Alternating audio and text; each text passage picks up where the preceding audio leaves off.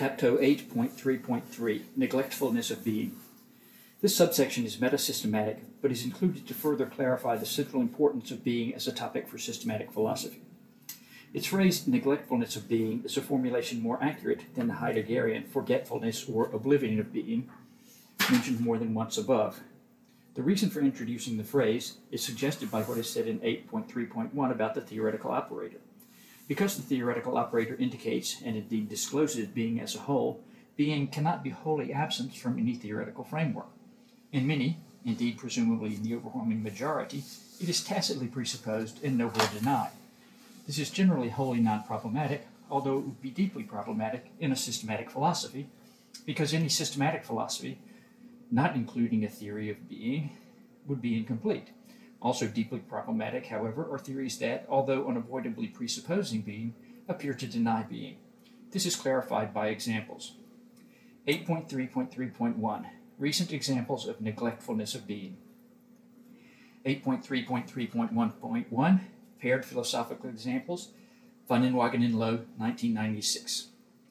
Von Inwagen, 1996 includes the following, quote, "If the notion of an abstract object makes sense at all, it seems evident that if everything were an abstract object, if the only objects were abstract objects, there is an obvious and perfectly good sense in which there would be nothing at all. For there would be no physical things, no stuffs, no events, no space, no time, no Cartesian egos, no God. When people want to know why there is anything at all, they want to know why that bleak state of affairs does not obtain." End quote. Footnote, speaking of states of affairs as obtaining or not obtaining, as is common in mainstream analytic philosophy, is an evasion of being. What could obtaining be other than being?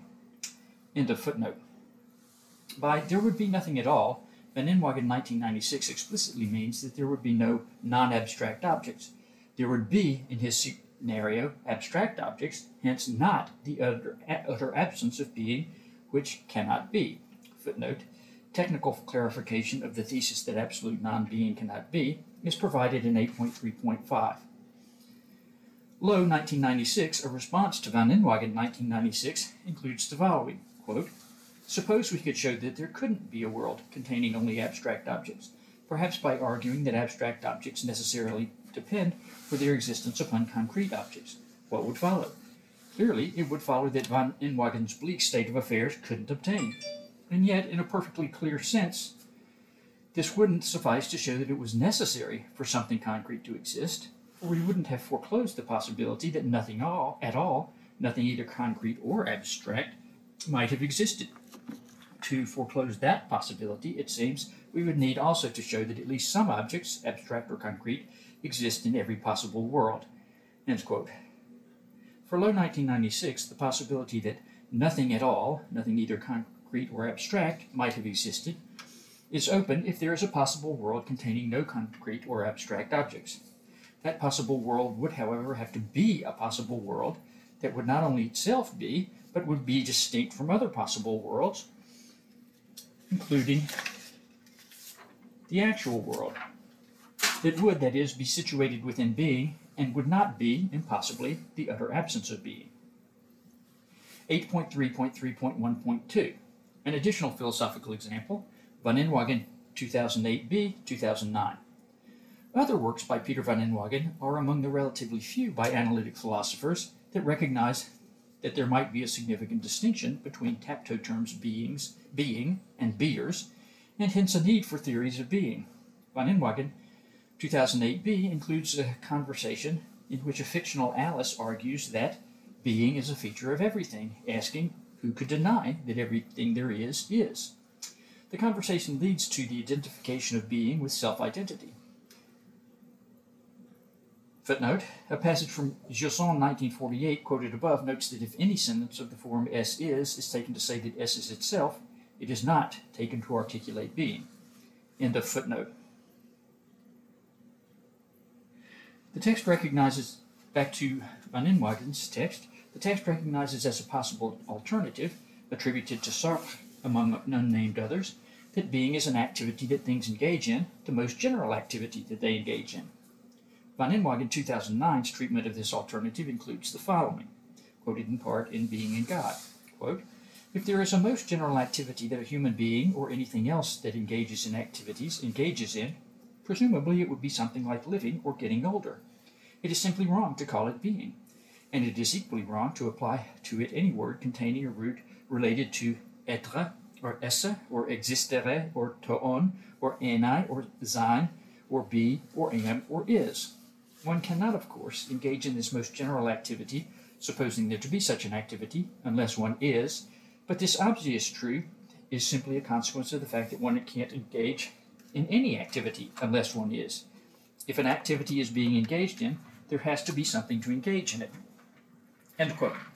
As Being and God notes, this passage fails to clarify being because it makes no attempt to explain the is of its phrase, unless one is, or the be of its phrase, to be something.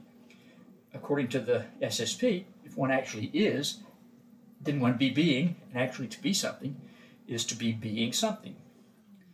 Perhaps also worth noting is that Inwagen 2009 attempts to show that being is somehow superfluous or avoidable by introducing a fictional Martian language with the following characteristics. Quote, there are in Martian no substantives in any way semantically related to être, or esse, or existere, or toon, or enai, or sein, or be, or am, or is. In particular, Martian lacks the nouns being and existence. There is, moreover, no such verb in Martian as to exist, and no adjectives like existent or extant. Finally, the Martians do not even have the phrases there is and there are. End quote. Inwagen's Martian language does, however, include the following sentences. Quote, everything is not a dragon. It is not the case that everything is not a god. I think, therefore, not everything is not I. It makes me strangely uneasy to contemplate the fact that it might have been the case that everything was not always I. It makes me strangely uneasy to contemplate the fact that everything is not identical with anything. It is a great mystery why it is not the case that everything is not identical with anything. As my emphases, italicizations in the text, clearly show, each of these sentences includes a form of the verb to be. Being is thus neither superfluous nor avoided in Martian, and it would be open to Martian philosophers to introduce counterparts to being, beer, it be being, and it be being such that, into their philosophical languages. 8.3.3.1.3. An example from physics, Krauss 2012. A Universe from Nothing, a book Krauss published in 2012, presents itself as responding to the question, why is there something rather than nothing? That, in doing so, it exhibits neglectfulness of being is evident from its assertion that, quote, nothing is every bit as physical as something, especially if it is to be defined as the absence of something, end quote. Any nothing that is physical is not, obviously, utter non-being. Nevertheless, additional details are worth noting. According to Krauss 2012, quote, perhaps the most surprising discovery in physics in the past century has produced remarkable new support for the idea that our universe arose from precisely nothing, end quote. The text later clarifies this phrase, precisely nothing, as follows, quote, by nothing, I do not mean nothing, but rather italicized nothing, in this case, the nothingness of what we normally call empty space. Yet later, this precisely nothing is supplemented by several other factors and becomes, in his words, essentially nothing. Quote, if inflation indeed is responsible for all the small fluctuations in the density of matter and radiation that would later result in the gravitational collapse of matter into galaxies and stars and planets and people, then it can be truly said that we are all here today because of quantum fluctuations in what is essentially nothing. End quote. This passage clearly presupposes that matter, radiation, and quantum fluctuations be. Moreover, what is first described as empty space is later said to be endowed with energy.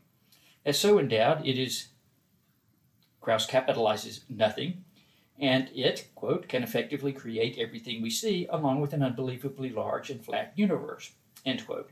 And yet, quoting again, it would be disingenuous to suggest that empty space, which drives inflation, is really nothing. In this picture, one must assume that space exists and can store energy, and one uses the laws of physics like general relativity to calculate the consequences. So if we stopped here, one might be justified in claiming that modern science is a long way from really addressing how to get something from nothing. This is just the first step, however. As we expand our understanding, we will next see that inflation can represent simply the tip of a cosmic iceberg of nothingness. End quote.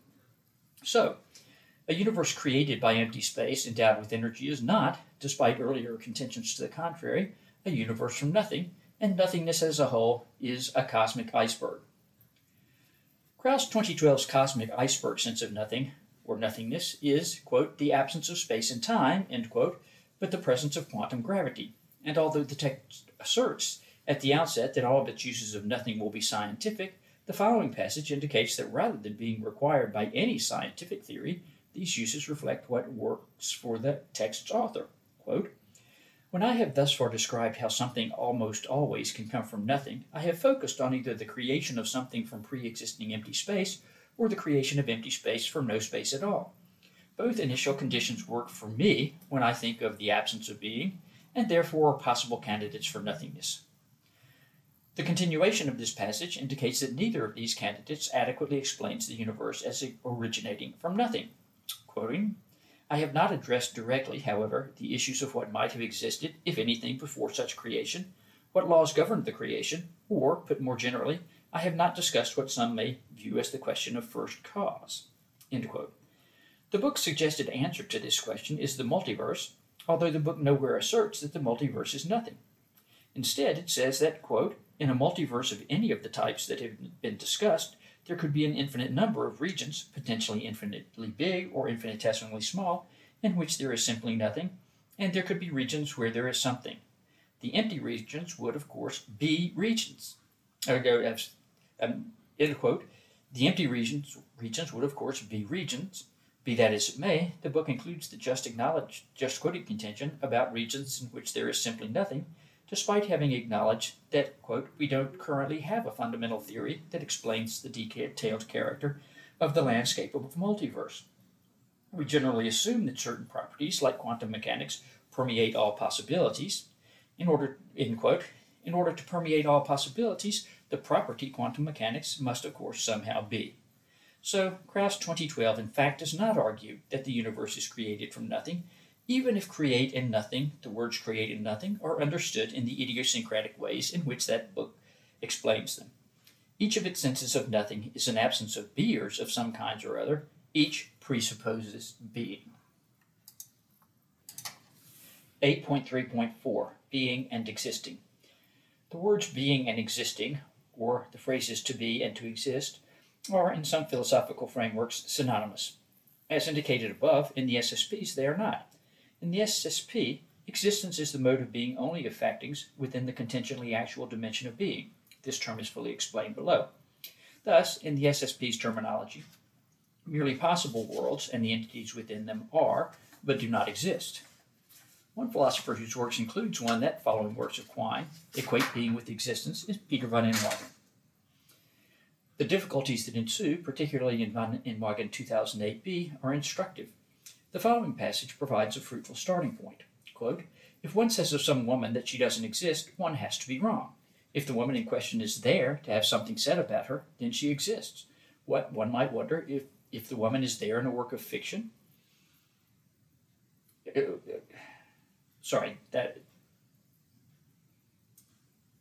That's back to the main text. The quotation from van Inwagen is, if one says of some woman that she doesn't exist, one has to be wrong.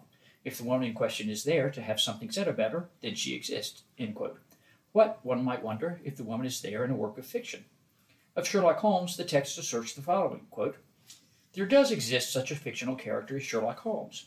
He is as much a part of the world as is any of the short stories and novels in which he occurs. End quote.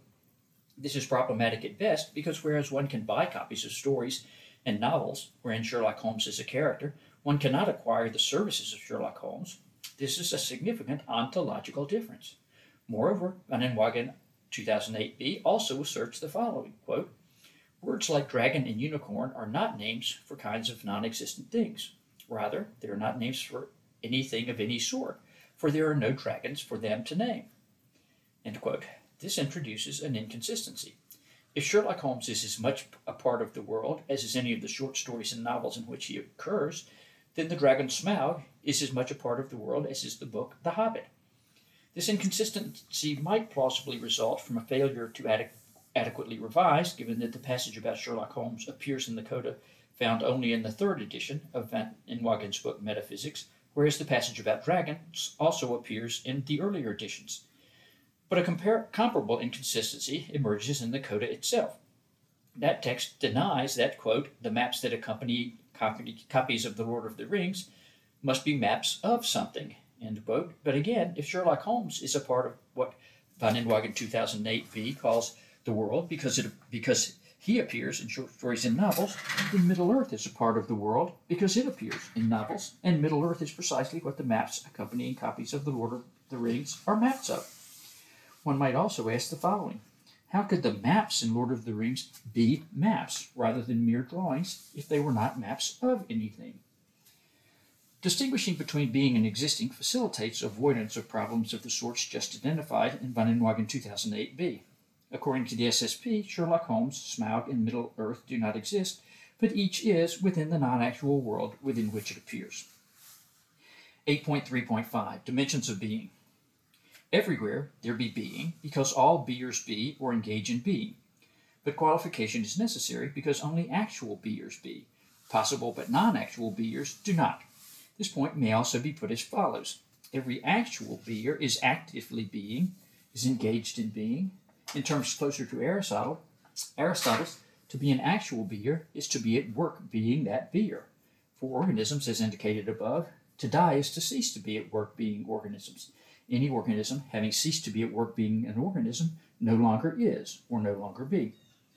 Because possible but non-actual beers are not at work being themselves, their mode of being is derivative. See Structure and Being 463 and 471. There is, then, no beer at work being Sherlock Holmes. Sherlock Holmes's being is derivative in the first instance from the being at work of Arthur Conan Doyle, and in the second from the being at work of those who read or recall Conan Doyle's novels and stories, and those who present versions of Sherlock Holmes in films, other works of literature, and so forth, and those who assimilate or recall such versions. A volume of Holmes stories on a library shelf is at work preserving those stories and retains the capacity to present them. That capacity is activated when anyone reads the stories. These modalities of being, contingently actual being, for example, of the volume of Holmes stories, and contingently non-actual being, for example, of Holmes, require both explanation and supplementation. According to the SSP, there are three distinct modalities of being. Most broadly, there is the absolutely necessary dimension of being and the contingent dimension of being, which can also be termed the dimension of contingent beers. The contingent dimension of being includes the dimension of contingently actual beers and the dimension of contingently non-actual beers.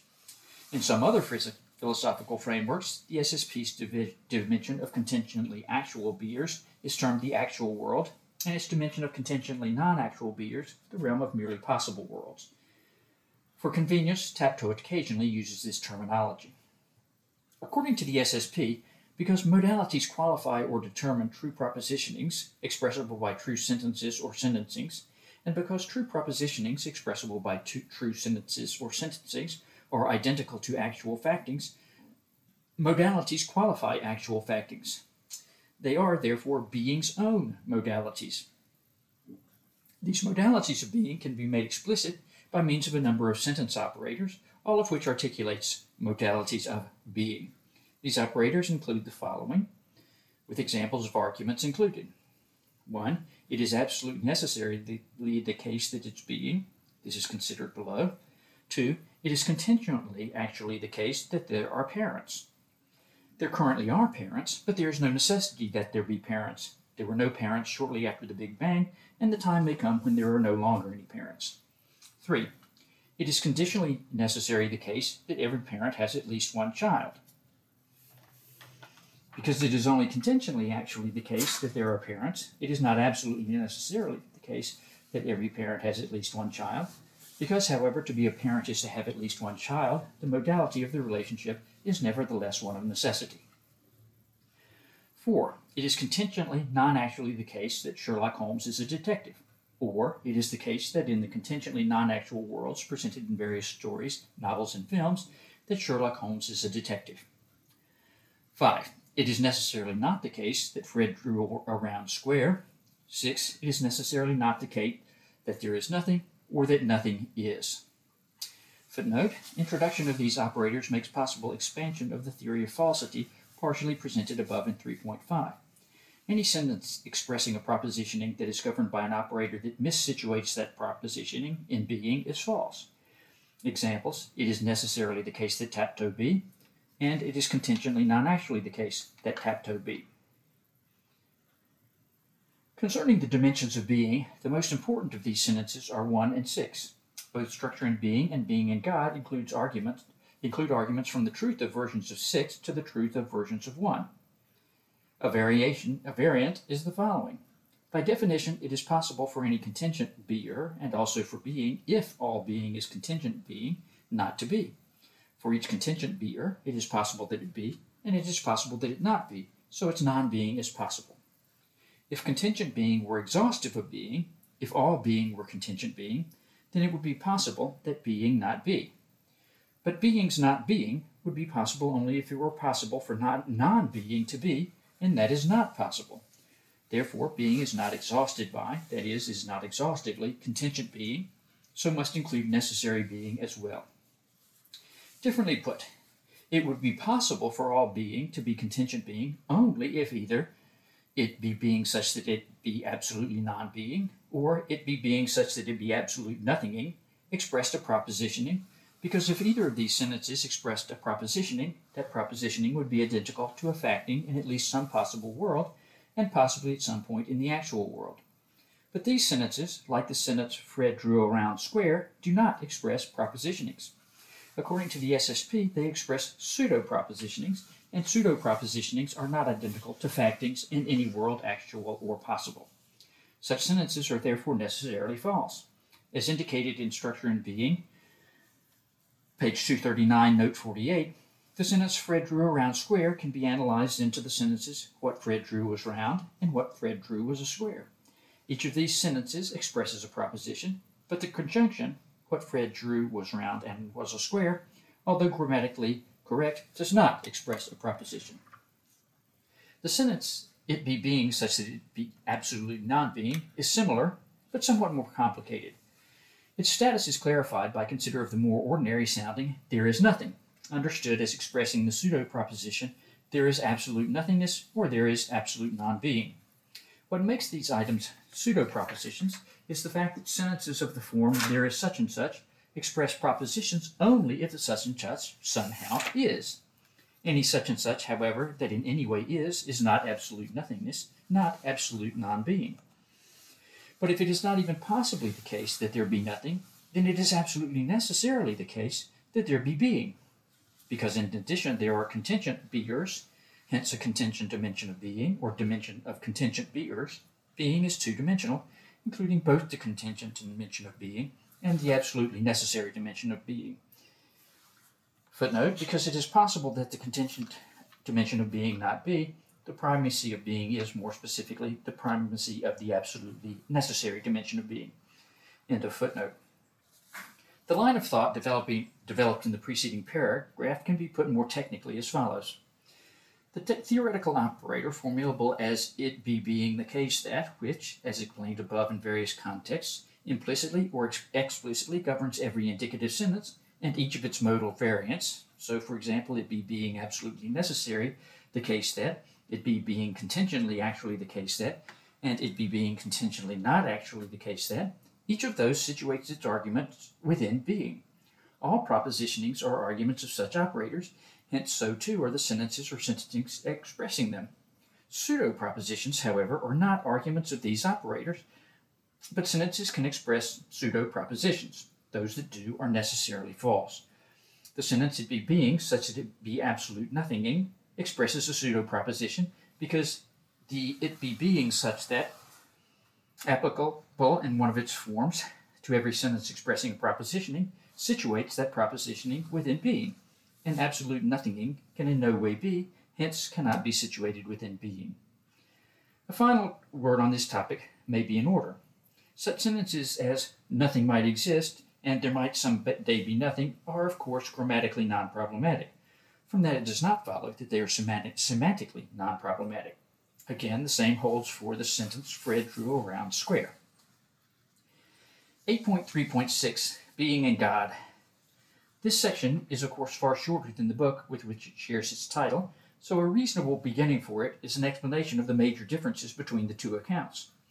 A thesis central to both accounts is put as follows: in Being in God, quote, any conception of God that is not situated within an explicitly presented or implicitly presupposed theory of being as such and as a whole, and hence, obviously, any such conception presented in conjunction with the rejection of such theories, can only be a conception of something other, an X, that putatively does or does not exist beyond the world familiar to us and somehow separately from it.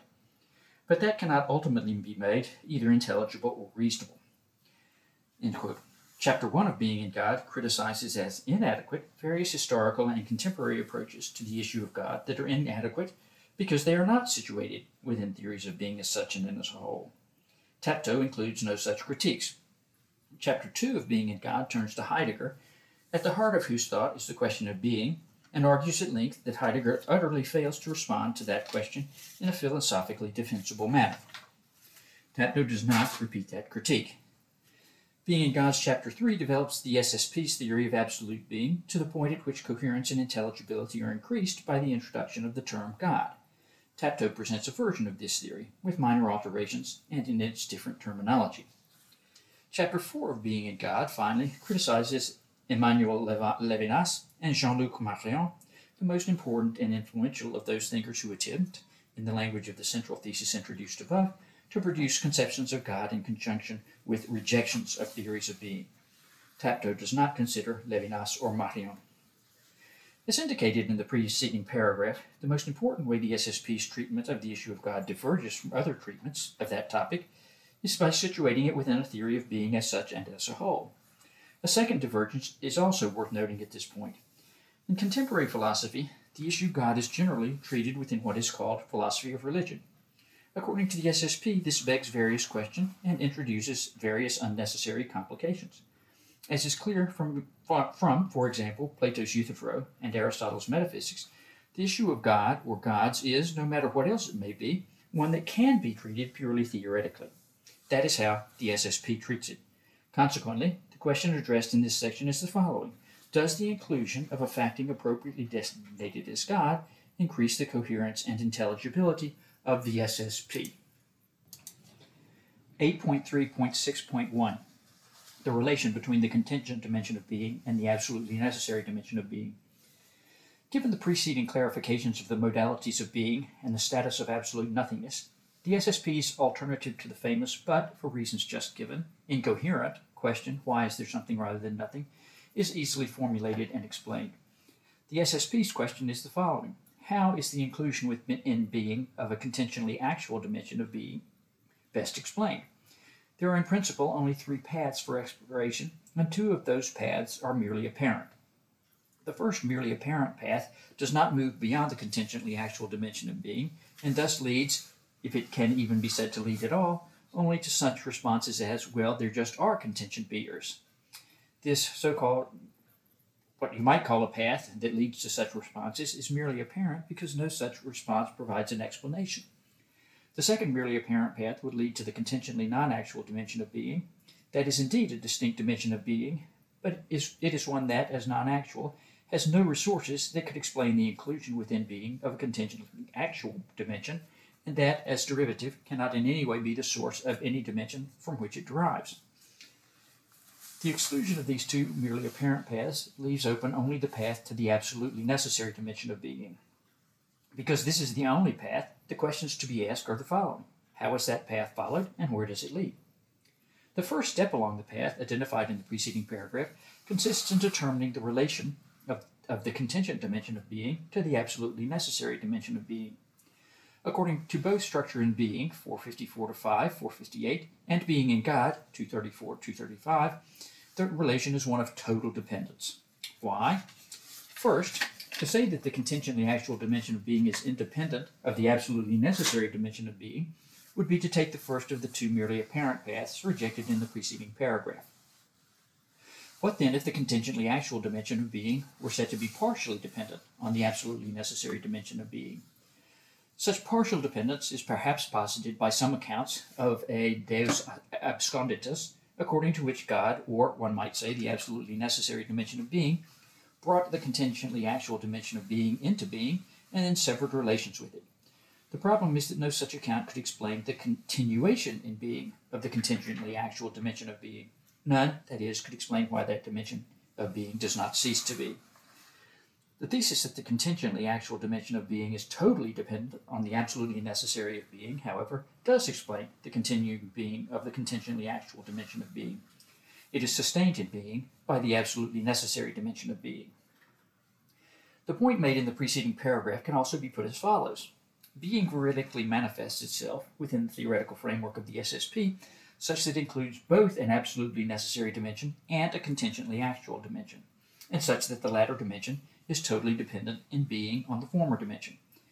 Challenges to these theses could be of only two sorts. First, it could in principle be argued that the SSP's theoretical framework would be concretized with greater intelligibility and coherence if one or both of these theses were rejected or altered. Arguments given above in this section at least weigh heavily against any such course of argumentation, and perhaps even show that no such course of argumentation is viable. Second, an alternative theory of being, lacking any version of the theses introduced at the beginning of this paragraph, could develop within an alternative theoretical framework. Were this to happen, that framework could be evaluated at a metasystematic level of the SSP. In the absence of such an alternative theory, objections to the SSP's theory along the lines of, well, even if it's the best explanation you can come up with, it might not be true, are vacuous. The SSP's explanation is true within its theoretical framework, and as true, it articulates factings that are constituents of being. The next question is, does the total dependency of the contingently actual dimension of being on the absolutely necessary dimension of being make possible the further explication of the absolutely necessary dimension of being? Important to addressing this question is noting the inclusion within the contingently actual dimension of being of human beers as beers who are, both as thinking and as freely willing, intentionally coextensive with being as such and as a whole, and hence with the absolutely necessary dimension of being. The total dependence of such beers on the absolutely necessary dimension of being is, however, intelligible only if the absolutely necessary of being likewise thinks and freely wills, and is thereby intentionally coextensive with being as such and as a whole. Otherwise, what is intelligible to human beers would not be intelligible to the absolutely necessary dimension of being. The total dependence of human beers in their being cannot be explained as a relation to a dimension that is in no way cognizant of them. The previous paragraph argues that a non-minded, absolutely necessary dimension of being is not intelligible as that upon which the contingently actual dimension of being is totally dependent. What then of a minded, absolutely necessary dimension of being? Such a dimension would not only be cognizant of the contingently actual dimension of being, but would also, as freely willing, be intelligible as that upon which the contingently actual dimension of being would be fully dependent. That there is within being a contingently actual dimension is explained by the free willing, by the absolutely necessary dimension of being, that it be. In part because the contingently actual dimension of being includes human beers who make free decisions, the total dependence of that dimension on the free willing of the absolutely necessary dimension of being cannot be one of being determined in all respects. Instead, according to the SSP, what is freely willed by the absolutely necessary dimension of being is the being as a whole of the contingently actual dimension of being. This explains the inclusion within the dimension of being as a whole of the contingently actual dimension of being. Explanations of specific phenomena within the contingently actual dimension of being, on the other hand, are at least in the overwhelming majority of cases explained by other phenomena within that dimension. At this point, the following question might be raised. Even granting that the only way the inclusion within being of a contingently actual dimension can be explained is by its being freely willed by the absolutely necessary dimension of being, might this explanation nonetheless be false? The first thing to be said in response to this possible objection is that within the theoretical framework of the SSP, the explanation emerges as true. Because it does, it is the case that this is one of the ways in which being veridically manifests itself within that theoretical framework. The thesis that the inclusion within being of a contingently actual dimension is unintelligible and hence inexplicable cannot be situated within the SSP's theoretical framework, given the centrality to that framework of the thesis that being is universally intelligible. This, of course, does not rule out the possibility of theoretical frameworks within which some such thesis could be included, but if some such framework were to be developed and presented, then it could be assessed in comparison with that of the SSP. Only if it proved superior would the SSP give way to it. 8.3.6.2 God. Once the absolutely necessary dimension of being has been determined to have freely willed the being of the contingently actual dimension of being, and it has been determined, as for example in TAPTOE 5.2, that for beers within the contingently actual dimension of being it is good to be, it is appropriate to designate the absolutely necessary dimension of being as God. To further explain this designation of the absolutely necessary dimension of being as God, it is helpful to introduce the principle of rank within being. This principle is the following. Again, the principle of rank within being: no facting can arise exclusively from or be explained exclusively by any facting of a lower rank within being. The rank within being of a given facting is determined by the extent of its sphere of influence, the latter understood as including both what that facting can influence and what can influence the facting. Given this criterion, rocks have a relatively low rank within being because, for example, they cannot be influenced by threats from animals or from human beings. Because of the ways they interact with other animals and with human beings, animals have considerably higher ranks within being, but because they cannot be influenced by such things as arguments, they rank well below human beings. The sphere of influence of human beings has no limit, in that, given that human beings are intentionally coextensive with being, as such and as a whole, humans can in principle be influenced by any constituent of being precisely by thinking about it. From the principle of rank within being and the total dependence of the contingently actual dimension of being on the absolutely necessary dimension of being, it follows that the absolutely necessary dimension of being must be intentionally coextensive with being as such and as a whole, and must be free, because if it were not, it would be of a lower rank within being than the human being. Once the absolutely necessary dimension of being has been determined to be absolutely freely sustaining the being of the contingently actual dimension of being, and thus to be appropriately designated as God, two additional lines of inquiry open. Following the first would involve confronting the many problems that arise following the introduction of God into the SSP. Prominent among these is the problem of evil. The second line of inquiry would require the crossing of a methodological watershed. The reason is that additional determination of the absolutely necessary dimension of being, or of God, may become possible through investigation of the contingently actual dimension of being as wholly dependent on the freedom of God. The question is, does the course of history provide evidence of God's self-revelation within it, such that the interpretive examination of history will make possible further determination of God, possibly as Trinity, possible as having been incarnate? Both Structure and Being, 459-60, and Being in God, section 3.7.4.1, identify this interpretive examination of history, which could include interpretive examination of such historical texts as the Bible, as a task for the SSP, but neither pursues this task, nor does TAPTOE. 8.3.6.3 The principle of rank within being and evolution. Biology, relying on its specific theoretical framework, treats specific empirical questions with specific concepts, assumptions, procedures, etc. Essential is that it establishes that there has been development within the domain of animals, and that between the many stages of this development there are similarities and dissimilarities. From this it concludes that there are specific connections between these stages. Finally, it interprets these connections as constituting a history of descent, particularly human beings are descended from apes, or proto-apes. All of this is correct if it is governed by the qualifier according to the theoretical framework of biology. What that means is, among other things, the following. Within that framework, only certain questions are addressed. Other questions have no place therein. Among these is the following. How is it possible that such an ascending development can have taken place? How is this ascending development ultimately to be explained, particularly given that within it there are beings with enormously different ranks within being, and, more specifically, different ontological ranks? The first and most central thesis that emerges in the SSP's response to these questions is the following. If a development to higher ontological ranks has taken place, then it was possible for it to have taken place. How is this possibility to be explained? First, this possibility was always a genuine ontological factor included among the entities within the contingently actual dimension of being where evolution occurs.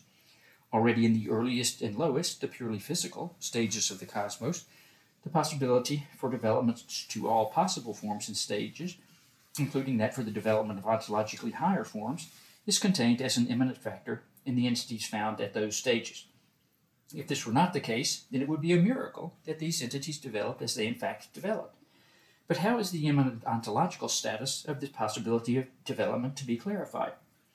The SSP clarifies it as follows. First, comparison of any evolutionarily pre-human organism with its sphere of influence with any normal adult human being with its sphere of influence indeed reveals that the human sphere of influence is greater, and thereby that the human being is of a higher ontological rank. Ontological, that is, a higher rank than any other beer of which we are aware. But human beings, prior to their emergence in the course of evolution, are not simply absent from the contingently actual dimension of being.